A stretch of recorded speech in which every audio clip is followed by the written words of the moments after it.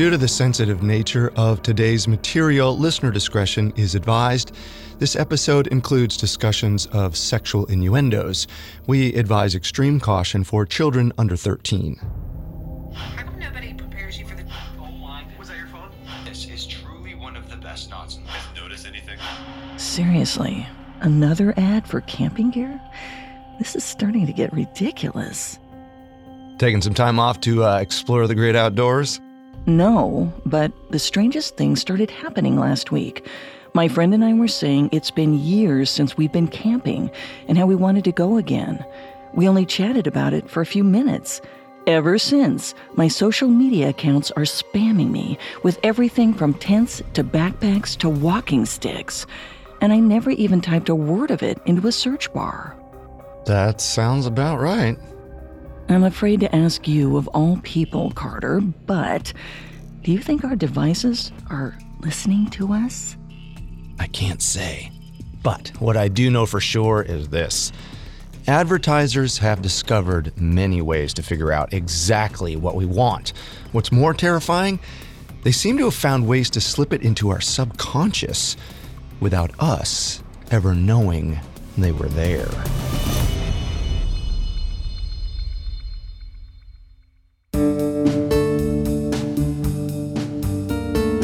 Welcome to Conspiracy Theories, a Spotify original from Parcast. Every Monday and Wednesday, we dig into the complicated stories behind the world's most controversial events and search for the truth. I'm Carter Roy. And I'm Molly Brandenburg. And neither of us are conspiracy theorists. But we are open-minded, skeptical, and curious. Don't get us wrong. Sometimes the official version is the truth. But sometimes it's not. You can find episodes of Conspiracy Theories and all other Spotify originals from Parcast for free on Spotify. Today, we're talking about the dark side of advertising. In the mid-20th century, corporations tried several techniques, from planting imperceivable phrases in their ads to perceived sexual artwork on their packaging, just to get consumers to buy their products. While some of those experiments failed, others paved the way for new marketing techniques used today, like big data collection. First, we'll cover the history of shady marketing ploys like subliminal advertising. Then, we'll explore two theories about modern-day methods, like the idea that brands use our secrets to target and discriminate against us. And are our devices listening to our private conversations to spam us with more goods? We have all that and more coming up. Stay with us. This episode is brought to you by BetterHelp. Bottling everything up can be really bad for you in the long run and have some terrible consequences. And this isn't a conspiracy theory. The more you let things build up, the more of a toll it can take on your mental health. I know for me, in dealing with some traumatic events in my life, I had the tendency to think, well, they've already happened. I'm okay. Other people have it worse. It doesn't matter much. And through therapy was really able to understand how those events impacted me and changed how I'd started to see the world in ways that weren't great and were sometimes making my life worse. So therapy or dealing with any traumatic events you've had might really help you in terms of how you can live in the present moment now. So if you want to give therapy a try, check out BetterHelp. It's entirely online, convenient, and flexible. It's also really easy to get started. Just fill out a brief questionnaire to get matched with a licensed therapist. Get it off your chest with BetterHelp. Visit betterhelp.com/conspiracy today to get 10% off your first month. That's BetterHelp, HELP.com/conspiracy. This episode is brought to you by Shopify. Forget the frustration of picking commerce platforms when you switch your business to Shopify, the global commerce platform that supercharges your selling wherever you sell. With Shopify, you'll harness the same intuitive features, trusted apps, and powerful analytics used by the world's leading brands. Sign up today for your $1 per month trial period at shopify.com/tech, all lowercase. That's shopify.com/tech. Another day is here, and you're ready for it. What to wear? Check.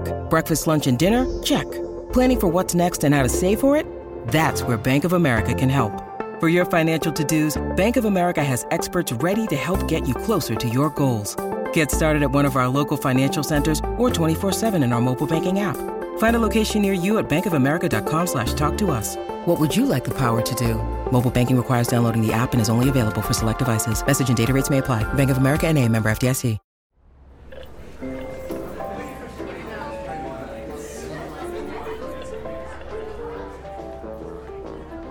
It was September 1957.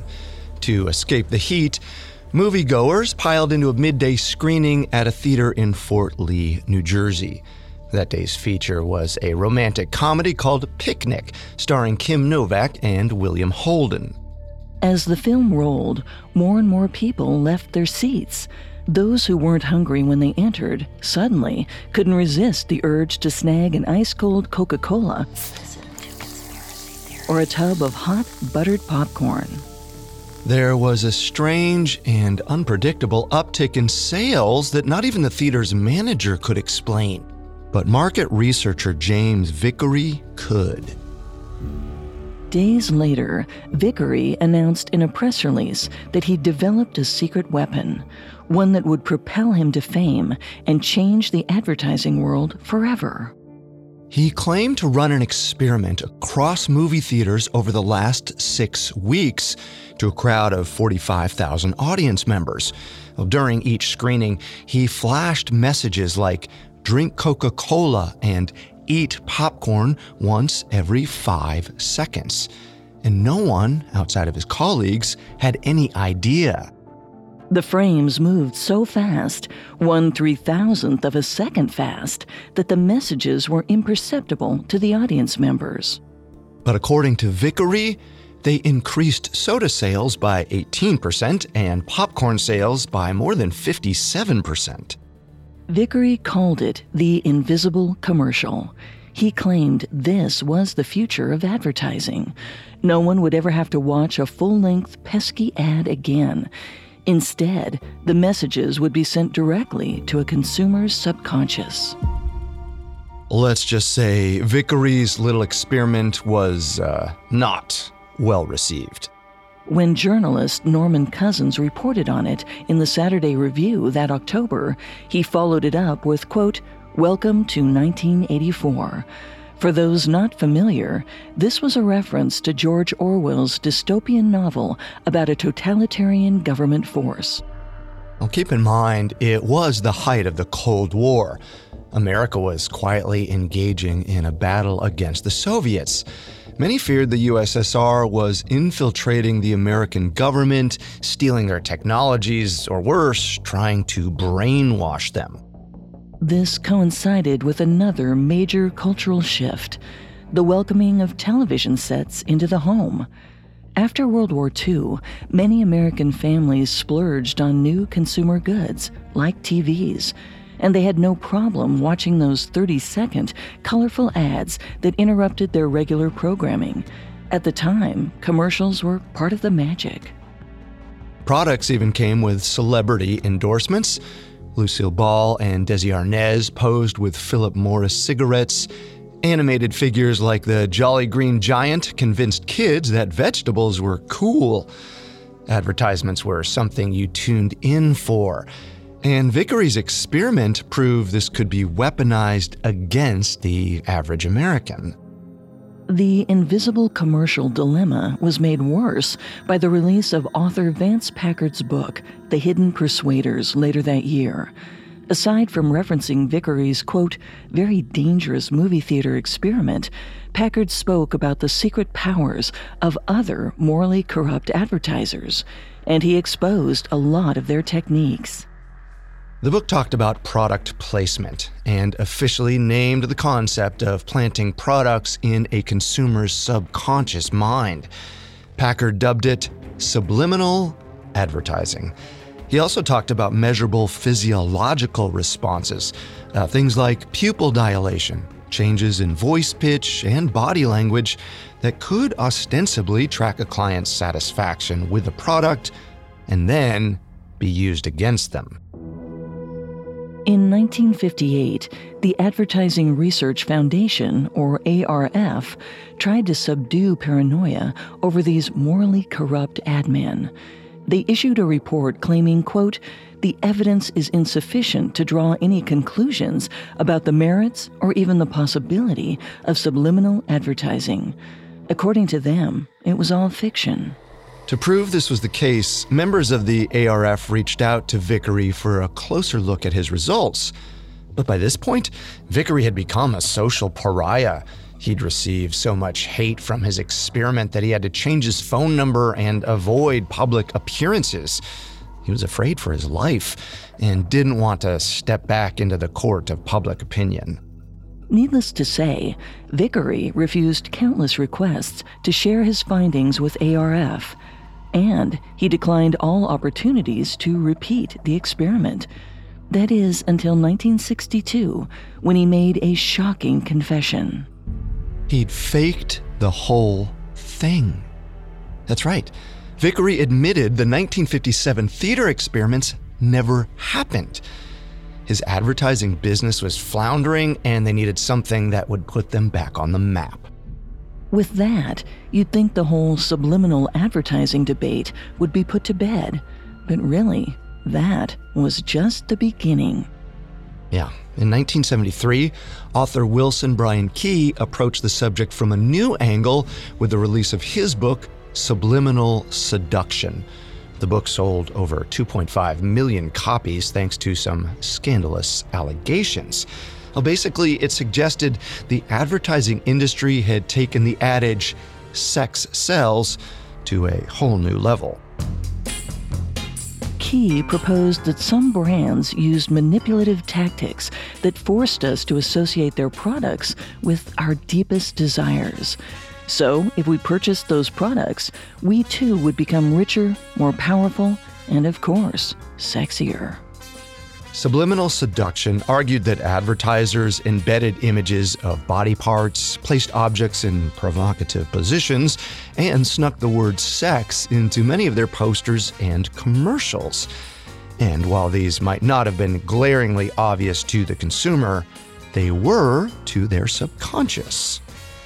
In his book, Wilson Bryan Key pointed to a few different examples where he believed this to be true, including one in 1971 when a London gin company called Gilbey's created a stir after their ad graced the cover of Time magazine.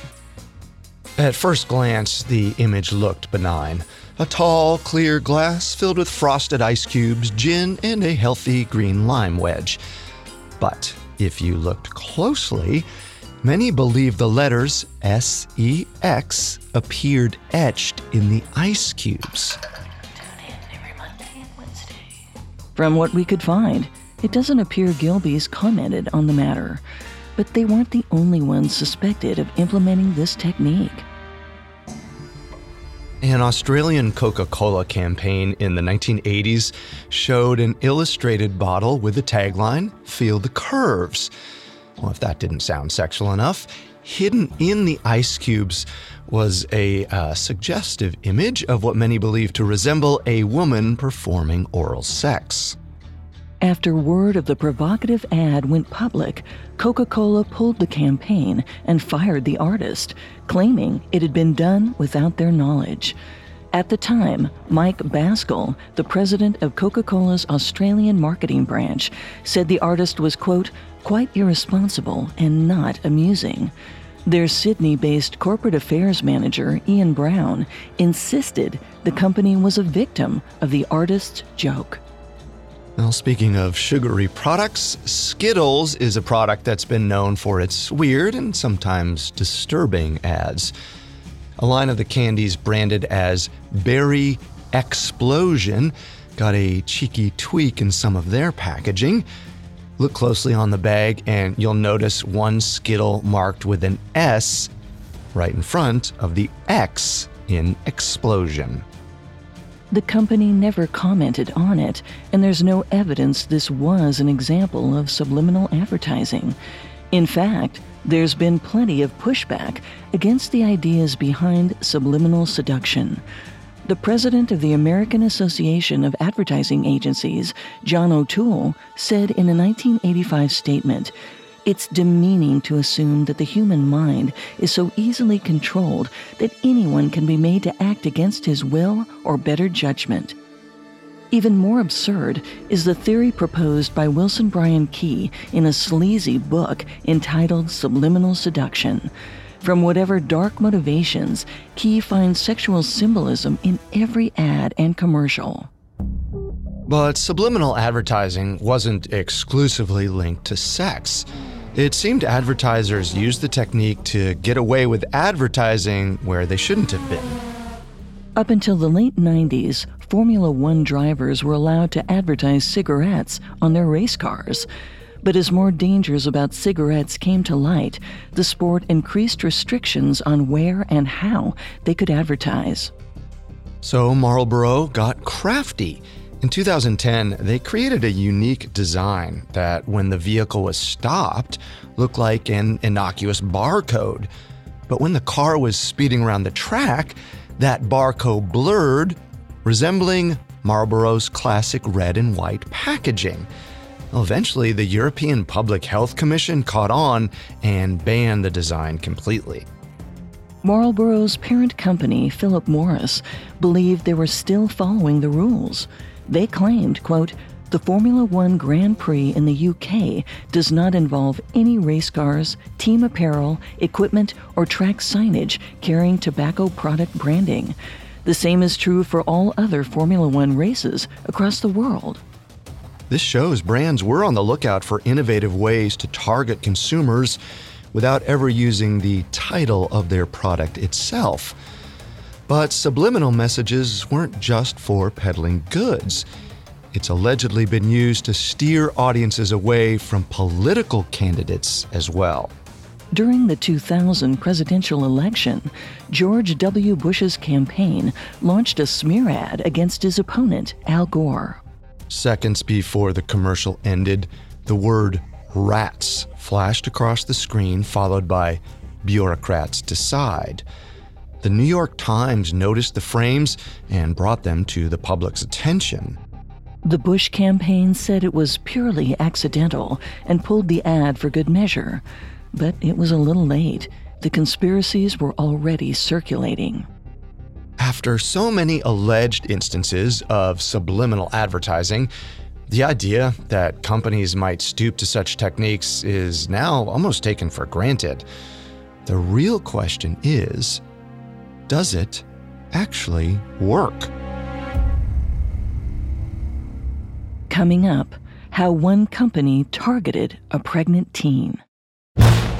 I'm Darnell Ishmael, guest host of Bass Reeves, No Master But Duty, the special 4-part miniseries from Solved Murders.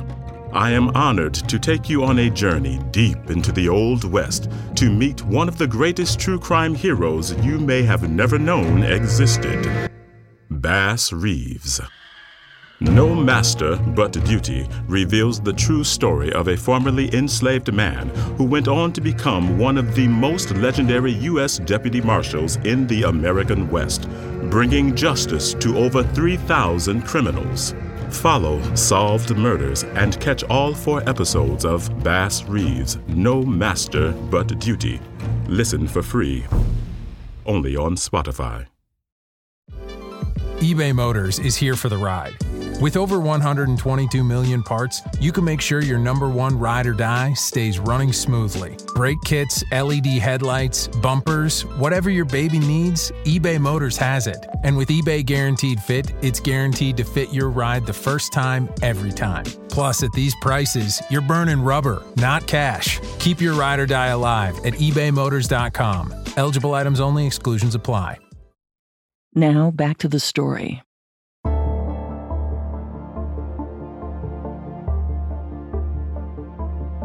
As early as the 1950s, brands have been looking for innovative ways to get inside the consumer's head, and subliminal advertising was said to be one of them. What many consumers and scientists wondered, though, was whether or not it was truly effective. In 2002, researchers at Princeton University sought answers to that exact question. As part of a study, they edited 12 quick flashes of the word thirsty and a Coca-Cola can into a Simpsons episode. They played it for one group of subjects, while another group watched the unedited episode. Those who watched the edited tape claimed they were about 27% thirstier than the control group. But that still wasn't enough for scientists to claim subliminal advertising actually worked. In 2006, a team of experimental psychologists out of the University of Utrecht declared they had made subliminal advertising work under laboratory conditions, except they found it was only effective when a consumer was familiar with the brand and liked it already. Scientists have also found that our brains give off a measurable response when perceiving subliminal advertisements. But they claim there's no proof the reaction has a long-lasting effect, which is what advertisers hope to achieve. So, even if brands relied on subliminal messaging at one time or another, it's likely many of them gave up on those methods after these studies were released. By the 21st century, companies needed new ways to entice consumers, and with the invention of the internet and social media, it became a lot easier to figure out exactly what people wanted. This brings us to our first conspiracy theory. Modern brands are now using our personal information and our secrets to target us directly. It sounds dystopian, but it all stems from a concept we're hearing a lot about, especially as the internet permeates every facet of our lives. It's called big data. Collecting information about the average citizen is nothing new. Birth and census records have been around for centuries. But as we shift toward digital platforms, the ways we collect data have been multiplying at rapid speeds. So, what even is big data? Well, it's information gathered and analyzed by your computer and internet traffic. A collection of details including your online activity, search terms, and location, which businesses can then use to figure out a lot about you. Like where you live and who you associate with, your likes and your dislikes, how you spend your money, where you spend your money, even your race and sexual orientation.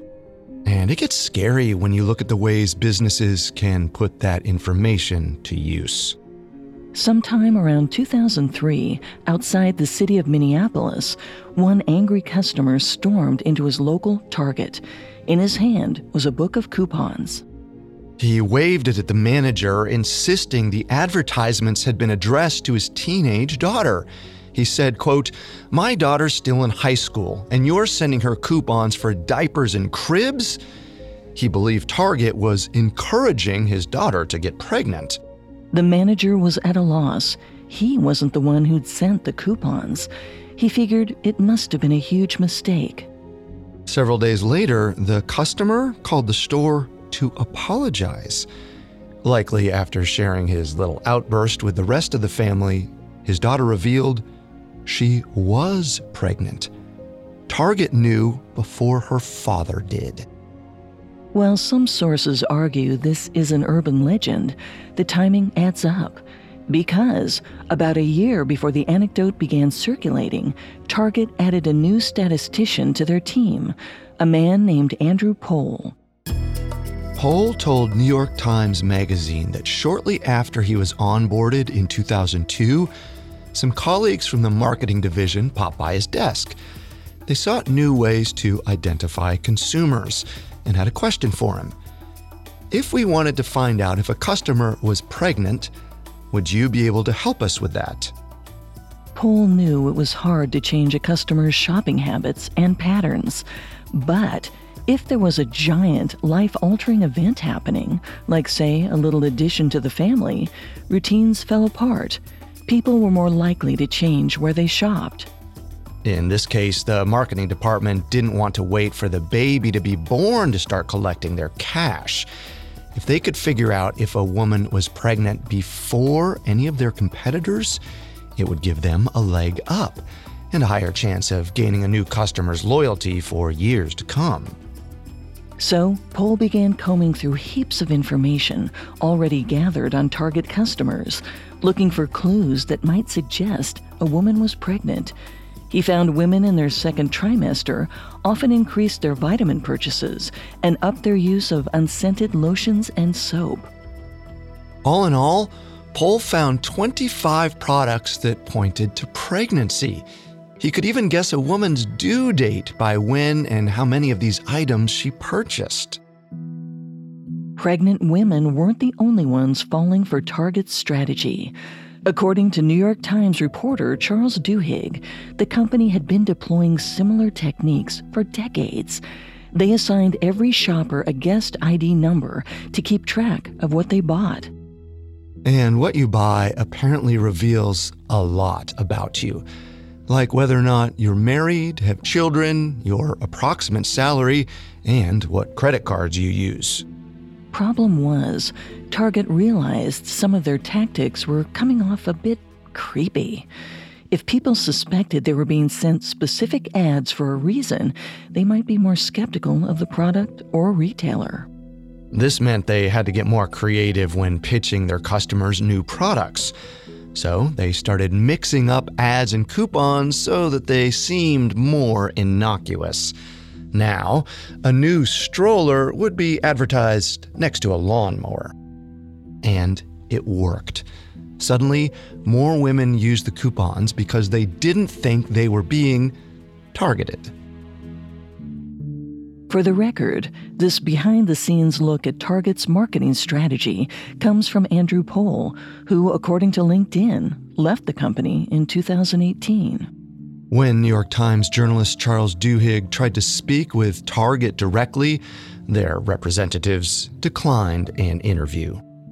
Duhigg claims he then sent over everything he uncovered in his reporting, to which Target responded, quote, "Almost all of your statements contain inaccurate information, and publishing them would be misleading to the public. We do not intend to address each statement point by point." They added that Target, quote, "is in compliance with all federal and state laws, including those related to protected health information." But that's the thing. If what Pohl is saying is true, these actions are legal, at least in the U.S. Currently, there's no federal law offering blanket protection from data collection. In most states, companies are allowed to use, sell, and share your data without alerting you. Even scarier, the user often doesn't understand what they're opting into when they accept permissions on sites like Facebook, Twitter, or Google. No, we've all been there before. You're looking for a new pair of shoes or headphones, or in my case, I was looking for a weighted blanket the other day as a birthday gift, and now I'm getting a weighted blanket on every single one of my sites. It doesn't matter if you've already pulled the trigger on the purchase. Suddenly you're seeing ads for these products on almost every website you visit. These stalker ads will follow you everywhere, making most of us feel watched. At least 68% of us do, according to a 2012 survey by Pew Research Center. That other 32% might be thinking, so what if these companies know what I want to buy? But there's another side to this issue that could potentially change their mind.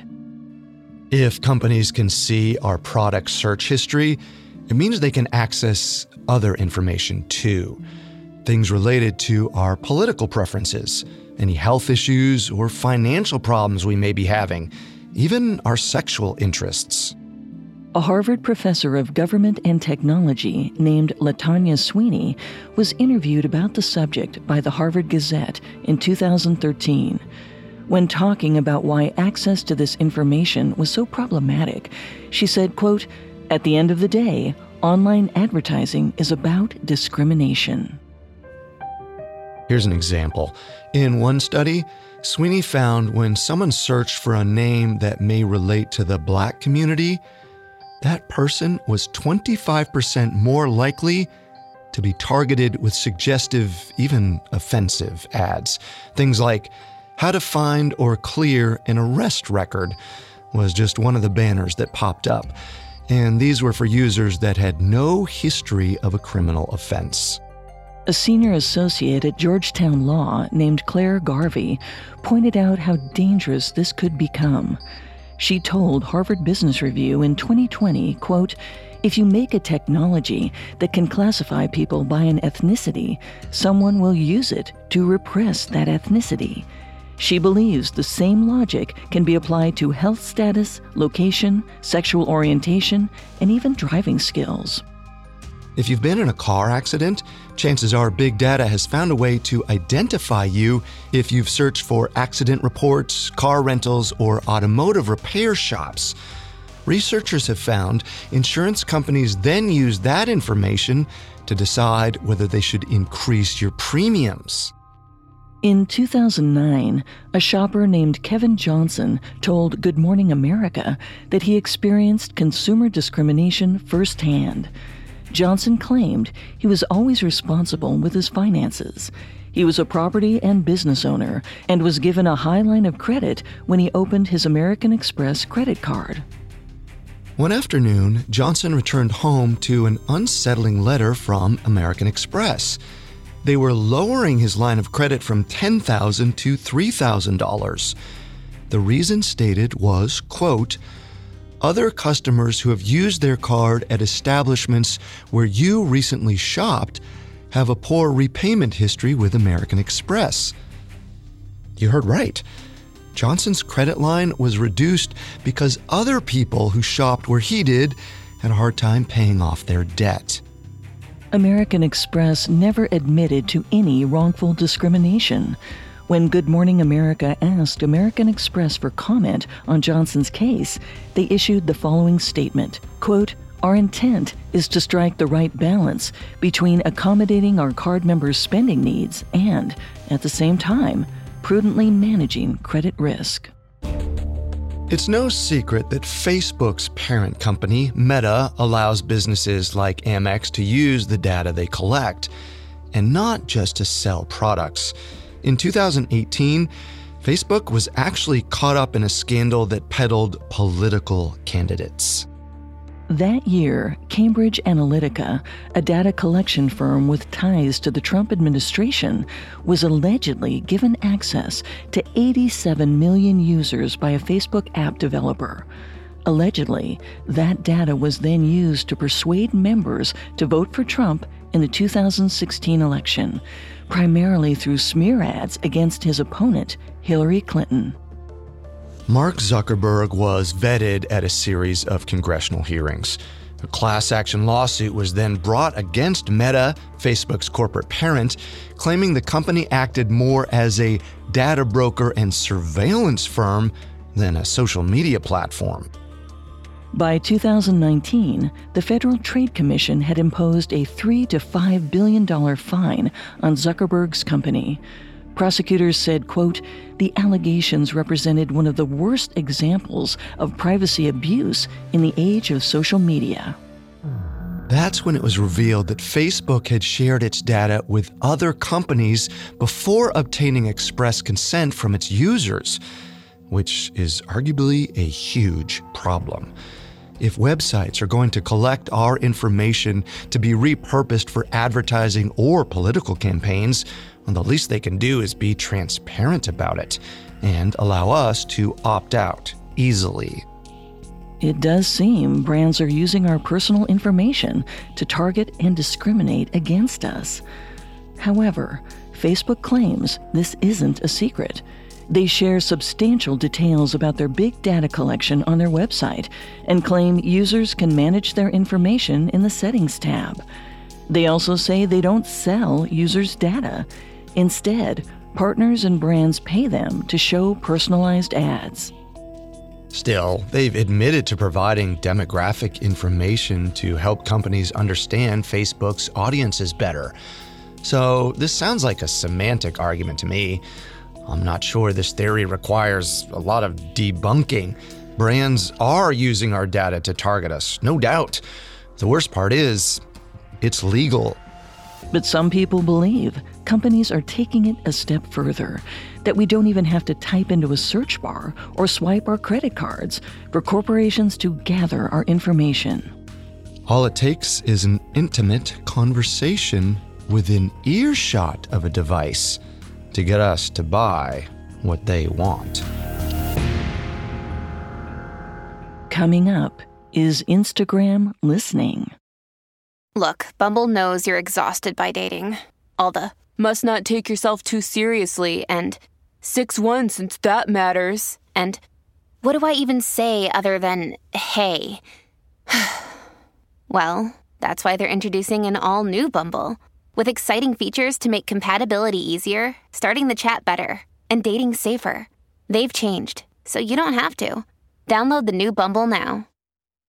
Is crypto perfect? Nope. But neither was email when it was invented in 1972. And yet today, we send 347 billion emails every single day. Crypto is no different. It's new. But like email, it's also revolutionary. With Kraken, it's easy to start your crypto journey with 24/7 support when you need it. Go to Kraken.com and see what crypto can be. Not investment advice. Crypto trading involves risk of loss. Cryptocurrency services are provided to U.S. and U.S. territory customers by Payward Ventures Inc. PVI DBA Kraken. Visit PVI's disclosures at kraken.com/legal/disclosures. Now, back to the story.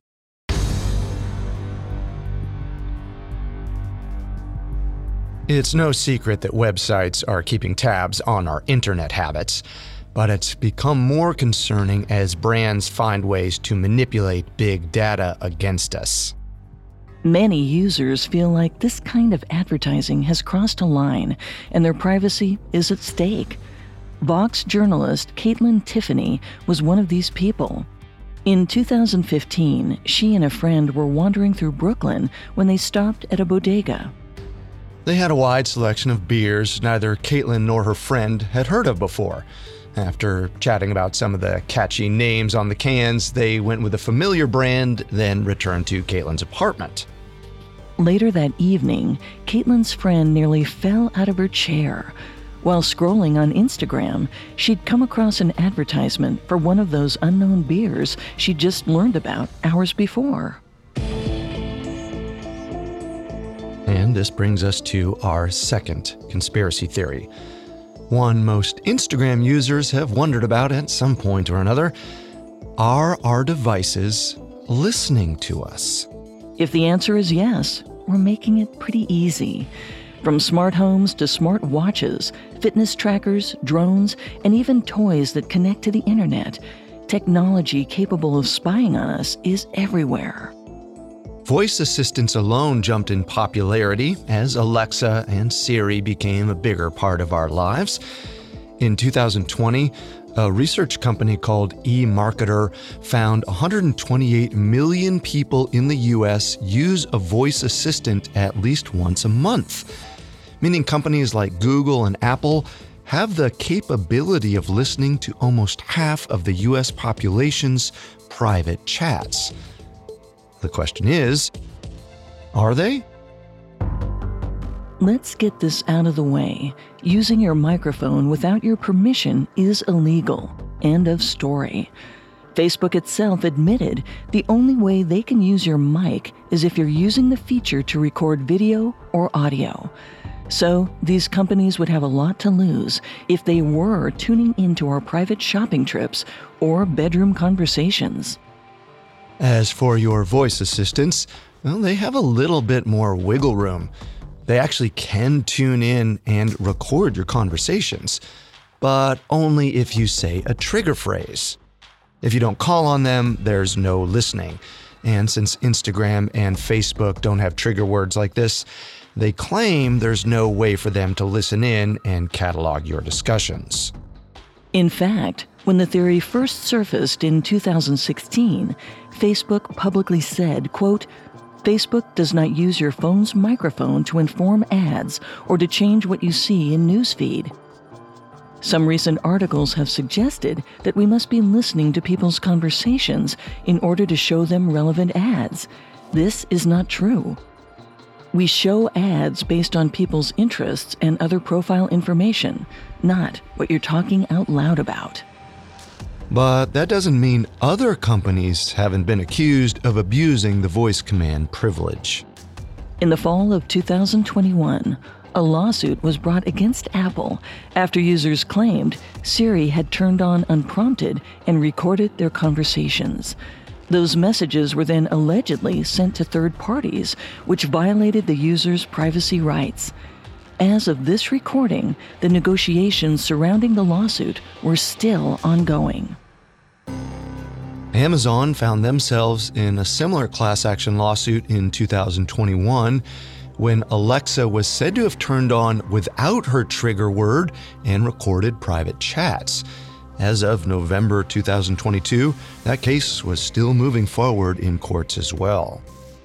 In Amazon's defense, a spokeswoman named Faith Eishen claimed the recordings were only intended to be used for improving the device and how it helped with tasks.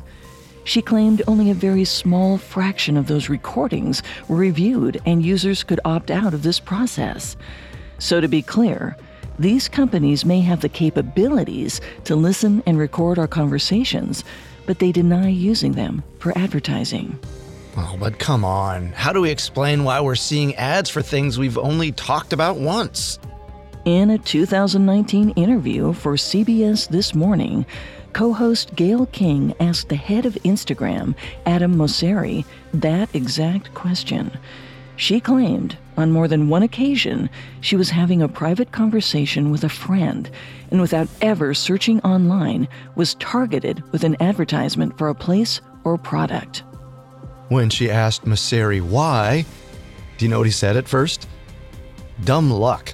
A response Gayle King herself scoffed at. Well, he offered a few other possibilities. He said maybe the product or service was bubbling up in your subconscious and suddenly was top of mind without you realizing it. Then he asked Gayle if she'd been searching for the product on other websites that might be linked to Facebook's advertising. Gayle said no. She still wasn't buying it. That might be because the answer was far too complex for Mosseri to distill it into a 20-minute interview, and it lies in something called the algorithm. In the world of social media, algorithms are the holy grail. Each platform has its own formula that curates the content you see from a series of very complicated math problems, involving how long you linger on a post, what you click, where you comment, who you follow, and so forth. Long story short, social media algorithms know us better than we know ourselves. But there's another reason why it might seem like Instagram is spying, and it's because of your location. Even if you aren't signed into Instagram or Facebook, these apps know where you are at any given time. They also know whose phone you're close to and who you associate with regularly. So, if a coworker tells you they went to a new restaurant and you start seeing ads for it, it's not because Instagram was eavesdropping. Instead, it may be because your colleague made an online reservation there. And since your phones were close, it thinks you might be interested in trying the place too. Which again, isn't illegal. We give apps like Facebook and Instagram permission to track our locations when we sign up for the service. Chances are you'll see fewer of these coincidences if you were to opt out. Another possibility is it's all in our heads. Debunkers of this Instagram is listening theory point to the Baader-Meinhof phenomenon. Sometimes referred to as the frequency illusion, this occurs when something you've noticed for the first time suddenly seems to pop up everywhere you look. This might have been the case with journalist Caitlin Tiffany and her friend. Once they saw this new beer brand, it popped up on their feeds because they simply liked beer, and the new brand is actually more prominent than they once believed. Caitlin herself admits there are a million reasons why they might have seen ads for the beer. Well, perhaps there are other people in her neighborhood and her demographic who bought it. Plus, she'd signed up for a club card at that same grocery store 6 months prior, which could have used her data to target her or her friend through social media. The whole thing seems even more unlikely when you hear from former Facebook engineer Antonio Garcia Martinez. He supported Meta when he told Reply All hosts Alex Goldman and PJ Vogt there's no reason for the company to be listening to you just for the sake of advertising. The risk is greater than the reward. He says collecting and storing all that audio would be a massive, expensive task. Plus, our conversations are so saturated in innuendo and sarcasm, it would be really difficult to discern who actually cares about a product and who is just making a joke about it. After hearing all of this, I think we can both agree our devices probably aren't snooping on our private conversations. Probably not, but based on several of the class action lawsuits against these companies, well, it's not because they can't. Big corporations are notoriously good at finding loopholes in their privacy terms and agreements. I mean, I never even read the fine print when I sign up for an app. This is why some people argue we need more laws to protect us from big data collection, and the United States is starting to make some headway in that area. In July 2022, lawmakers proposed an updated version of the American Data Privacy and Protection Act. The bill would focus on data minimization, meaning you can only collect information for reasons like preventing fraud and authenticating users, measures that would protect the consumer. It would prohibit matching your shopping history with other activities on the web and put an end to showing you ads for things you weren't looking for. It also stops sites like Facebook from putting trackers on other pages and then advertising those goods for you on their platform. If passed, the bill would also ask the Federal Trade Commission to make a transparent and generalized opt-out button so users can decline further advertising methods. So, Carter, social media might be part of the reason we're spending so much of our hard-earned cash on things we don't need. But you have to admit, we're not doing much to stop it. And as long as there's a consumer, there will be advertising. Yep. So then, are we doomed to repeat this cycle of buying and spending forever? Will there come a time when we say, enough is enough, I have all I need? Well, I'll certainly be asking that next time I click on an Instagram ad. Sometimes I don't even realize I'm putting something in my cart until it shows up on my doorstep days later. Exactly. Yeah, it does make you think. If they can influence what we buy without us even realizing it, what else are these big corporations controlling?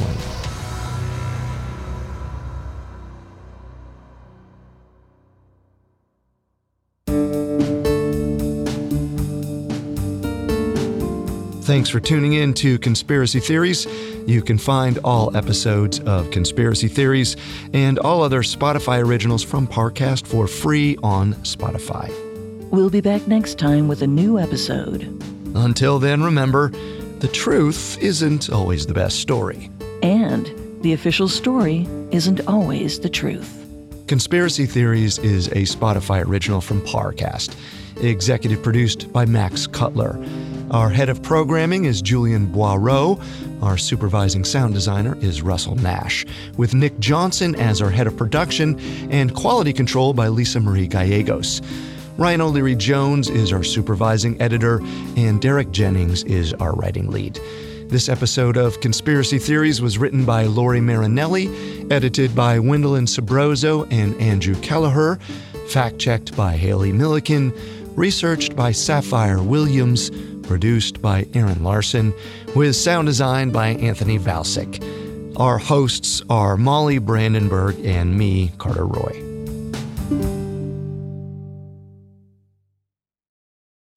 I'm Darnell Ishmael. This February on Solved Murders, join me for a 4-part miniseries on the incredible life and career of Bass Reeves, one of the preeminent U.S. deputy marshals in the American West.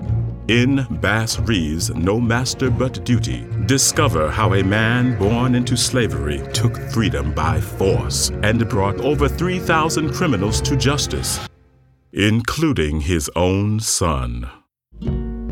Follow Solved Murders and catch all 4 episodes of Bass Reeves, No Master But Duty. Listen for free, only on Spotify.